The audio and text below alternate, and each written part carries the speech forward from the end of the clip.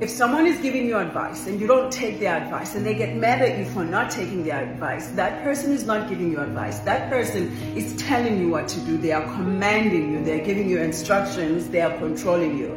A lot of us are surrounded by people who tell us what to do with our lives. And that's because we don't trust ourselves. Before we make decisions, we go to 10 different people, hear 10 different opinions, get lost in their opinion, get lost in their decision-making processes for our lives because we don't know how to trust our own internal voice. Learn to sit and listen to that inner knowing that exists within all of us.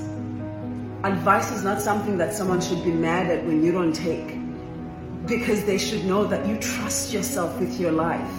They can only give you advice. At the end of the day, the decision is yours to make, but you have to learn how to make that decision.